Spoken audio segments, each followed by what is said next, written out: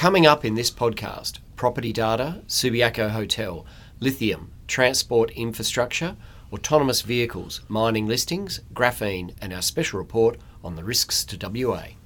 Welcome to Mark My Words, the weekly podcast from Business News, with Mark Pownall and Mark Beyer discussing the important business news and data stories from Western Australia. Welcome to our weekly podcast, and welcome Dan Wilkie, sitting in for Mark Beyer. So, firstly, Dan, the biggest stories of the week centre around property, and that's your area of expertise. Yeah, there's been quite a lot of positive data coming out of the property sector, which is probably welcome news to a lot of the players in that market. So last week, the Property Council released a survey showing a lot of increased confidence in the WA property sector. There was a significant lift in the people expecting some capital growth in housing this year. Now, data out this week has sort of underlined why these people are a bit optimistic.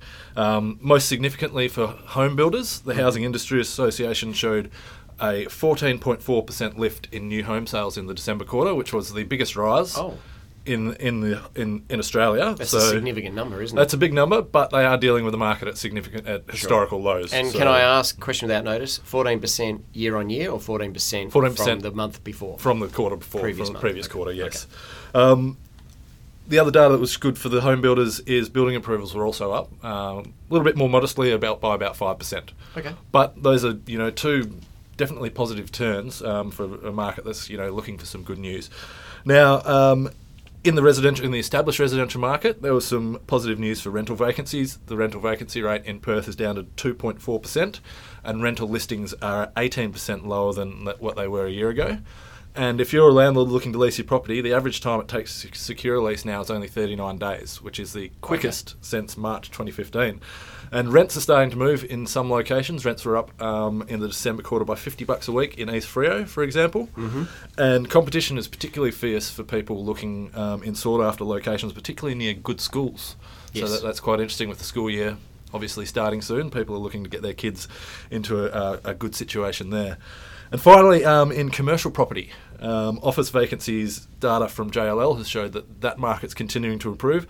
Like the home builders, it's from a high level of vacancy, so it needs to improve, but it's now 5 consecutive quarters of improvement in the office market. So they're looking at about 18.5% vacancies there. So. Okay. While vacancies are high, take-up of empty office space in Perth was the second, was higher than any other city other than Brisbane last year. So good to see some positivity. I mean, all last year the word was the wider economy is improving. When is this going to start to flow into property? It seems that hopefully it's starting to flow in there now. Yeah, and I think we'll cover a little bit of that off later. And did you say around the retail side of things? Yes, that's sort of a preview for next week. So let's get it. That'll be in the magazine next week. So I'm just going to hold on to the hat there. Keep that under my hat for a little bit now. So. Okay, no dramas. Now, sticking with property, a new hotel in Subiaco is no longer going to be the Park Regis. Is that right? That's correct, yeah. This was a really interesting one. The news broke late last week that the developer behind the hotel, Dragon, which is a Singaporean group, announced that Park Regis had pulled out of operating the hotel. Very strange. The Park Regis logo has been up on that building for quite some time. I first noticed it sort of midway through last year. And my understanding is that the hotel was fitted out to Park Regis's specifications. They've held tours of the building, and my understanding was it was set to open this month. No reason was given for the Park Regis departure. Dragon's representative said that they couldn't comment any further, and the Park Regis brand owner Staywell Hospitality just didn't answer any inquiries. So it could be indicative of the challenges facing hotel operators at the tail end of this construction boom. There's been a lot of new properties built. Some of them are particularly high standard, like the Ritz-Carlton and the Westin. So competition is obviously going to be fierce. But at the same time, new proposals are continuing to emerge. Yeah. And that's an interesting one in Subi, because obviously that building has been somewhat delayed. So presumably, and the way I've read it, the Park Regis people had they had a contract with Dragden or whatever it's called. Yep. So maybe that delay has meant they've got an opt-out clause and they've decided not to go ahead with it, which is a bit of a sting for the property owner, presumably. I think the project is at least 6 months behind its original timeline. I think it's which is probably about 12 months. I think way more than that. Yeah, at least. But yeah, I mean, they did have some issues with the original builder, Cooper and Oxley, running into financial difficulties. Pindan had to come and take over. Oh, sorry, Doric, not Pindan. My apologies to Doric. Yeah. But yeah, so it's interesting to see how that hotel market's moving. There's, as I said, a lot of new properties.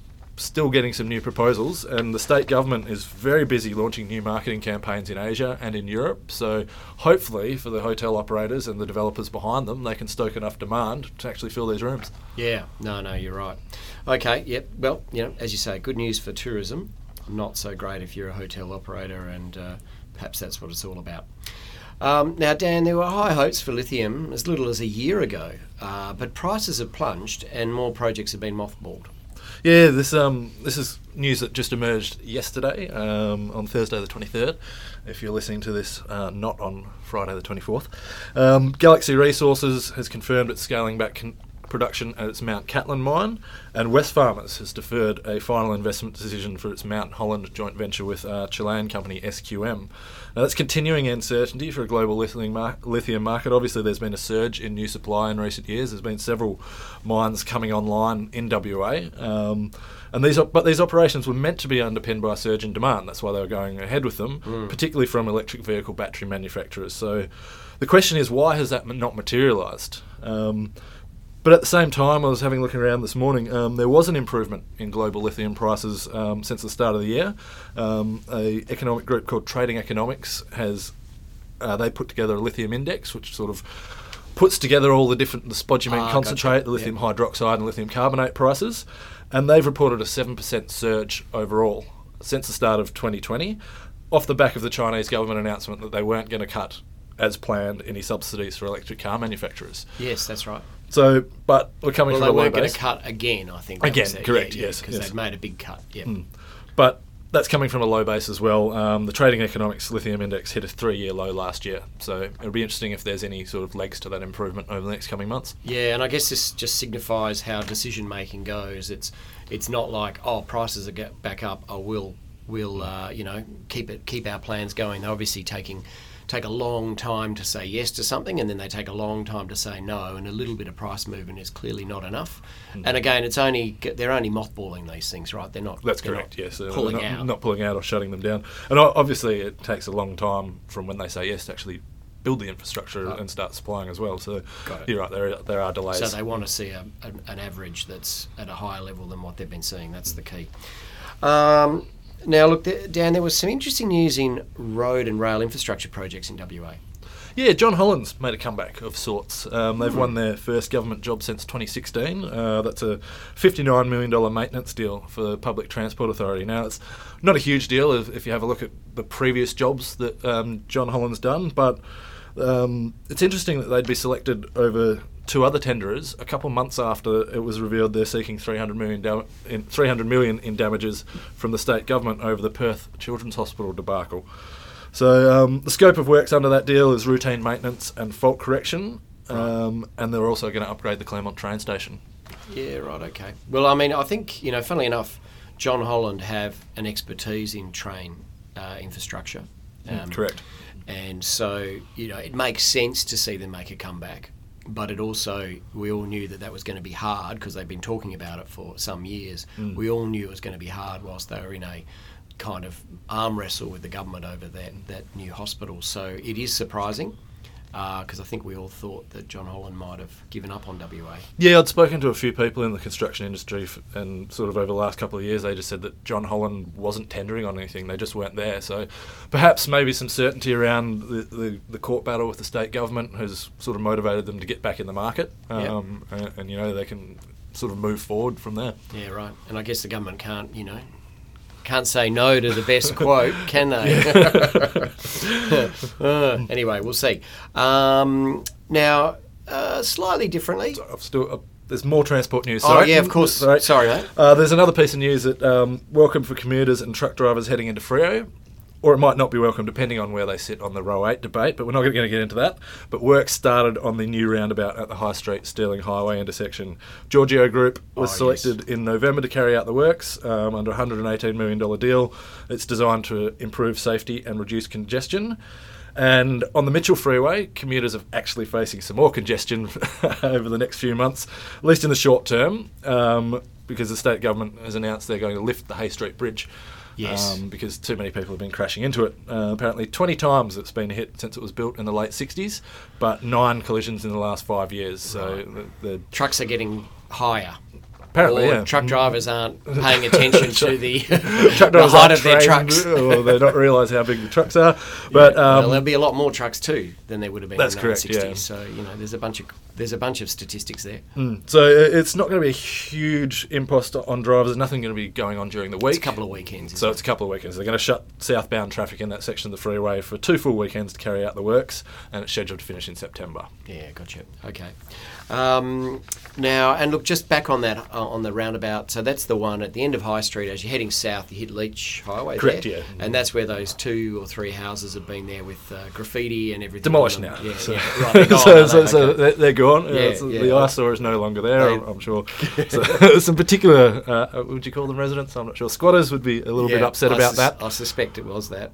But yeah, they've finally made some progress there, and something needed to be done there. And on a side note, there's a couple of houses that have been demolished on Thomas Street, I think it is there, in between Subiaco and West Perth, on the West Perth side, that have been squats. Clearly, the junk that was sitting on the side of the houses before they were fully demolished was incredible. So, I think there's 3 houses that have been demolished there. Clearly some building going on, but also just getting rid of what is obviously a bit of obnoxious residents for other people in the area.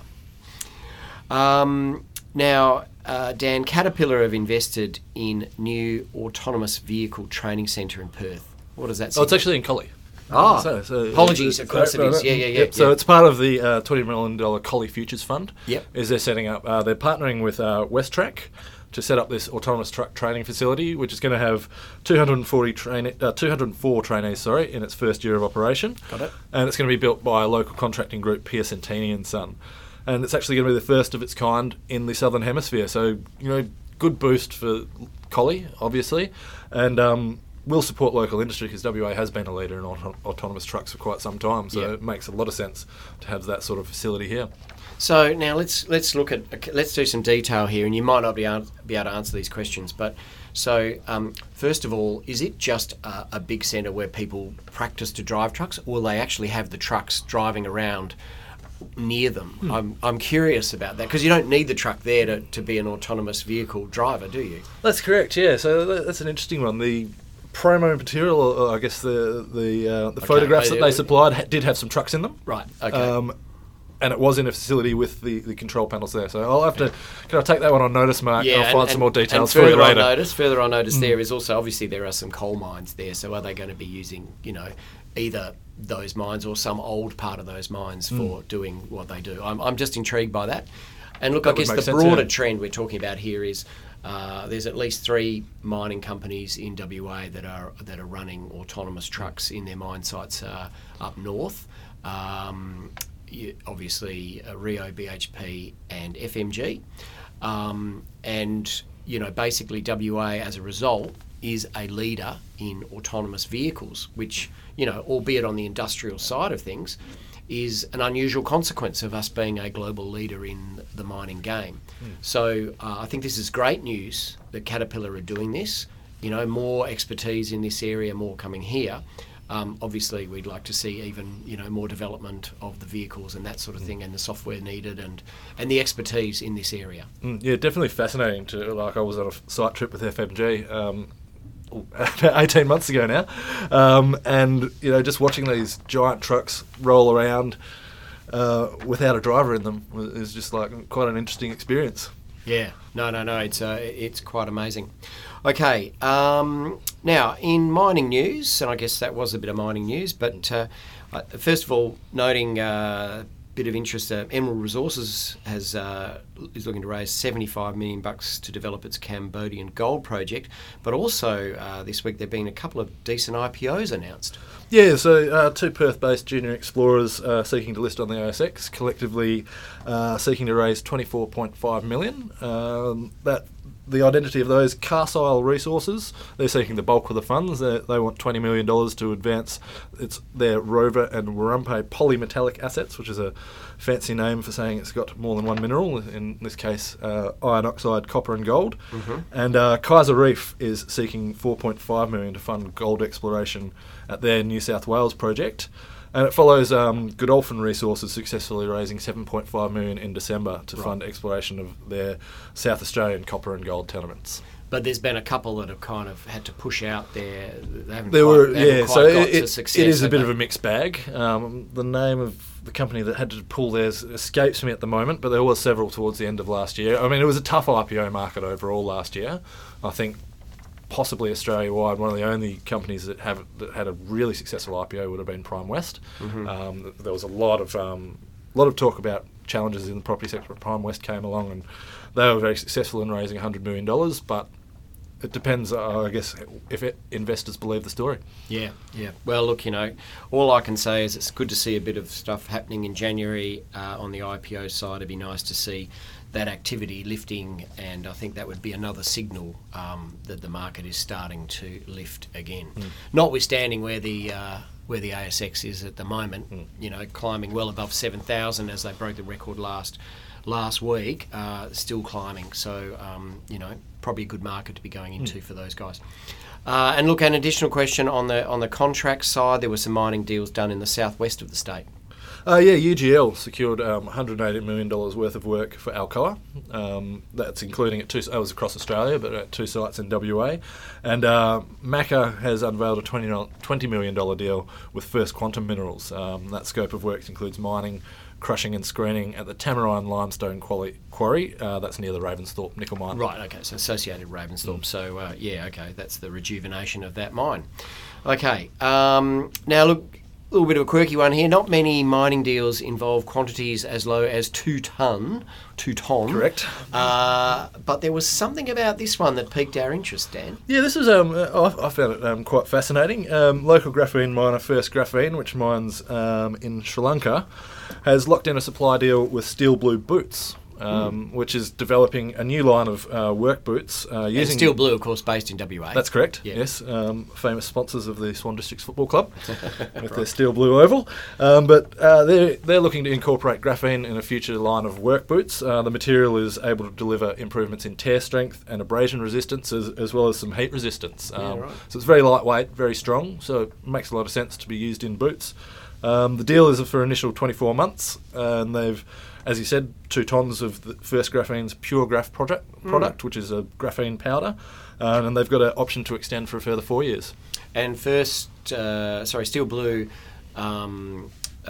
manufactured both in Australia and I understand in Indonesia. That's correct, yeah. So I believe that there's some manufacturing in Indonesia that comes here and they assemble them. I think that's how it works. Yeah. Okay, well there you go. Anyway, I find that kind of fascinating. There's a company with Perth company with operations in Sri Lanka, and then the materials are going direct to a company that Perth-based company that manufactures both in this country and in Indonesia. I find that kind of you don't see that much of that kind of thing in WA. And interesting to see some innovation in something that seems pretty simple as a work boot. Yeah.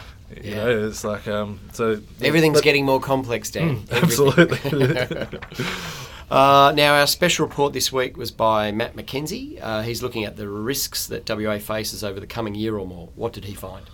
So he's had a chat with several economists around town, and he's really focused on the United States-China trade war and also tensions in the Middle East and what was going to be the fallout from them for Western Australia. And he's actually identified that there could be some opportunities for WA. John Nicolau seems confident about the state's relationship with China long term, even though there's a risk that we could be stuck in the middle between our two historically biggest trading partners. Yeah.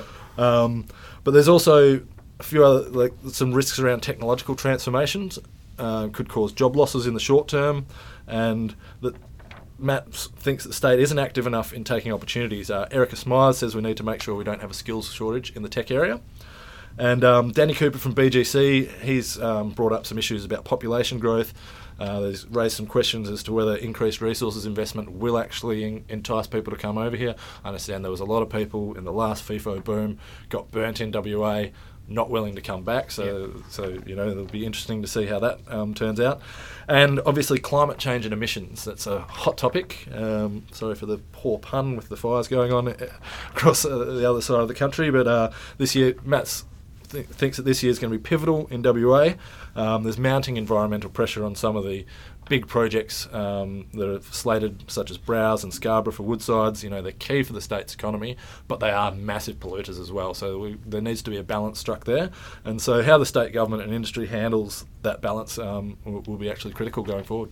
Yeah, well, it's a good point, that last one. I mean, it's a big sell to be able to explain that. Yes, we have a lot of emissions due to liquefying natural gas, but the outcome globally is better than if people were burning coal, and I think that point gets made constantly over east, where at the moment it's not just about how much in emissions, but it's also about security of supply, because over east they're trying to shut down coal power stations, and yet some of the eastern states are not allowing gas exploration, and so they could have power generation that is both lower emission and also better suited to working with renewables, because gas can spin up quicker and turn off quicker and works better with renewables, which are more volatile. So, I find it ironic, this whole idea that we're getting told off, and it's really because we produce a lot of what is, relatively speaking, a clean fuel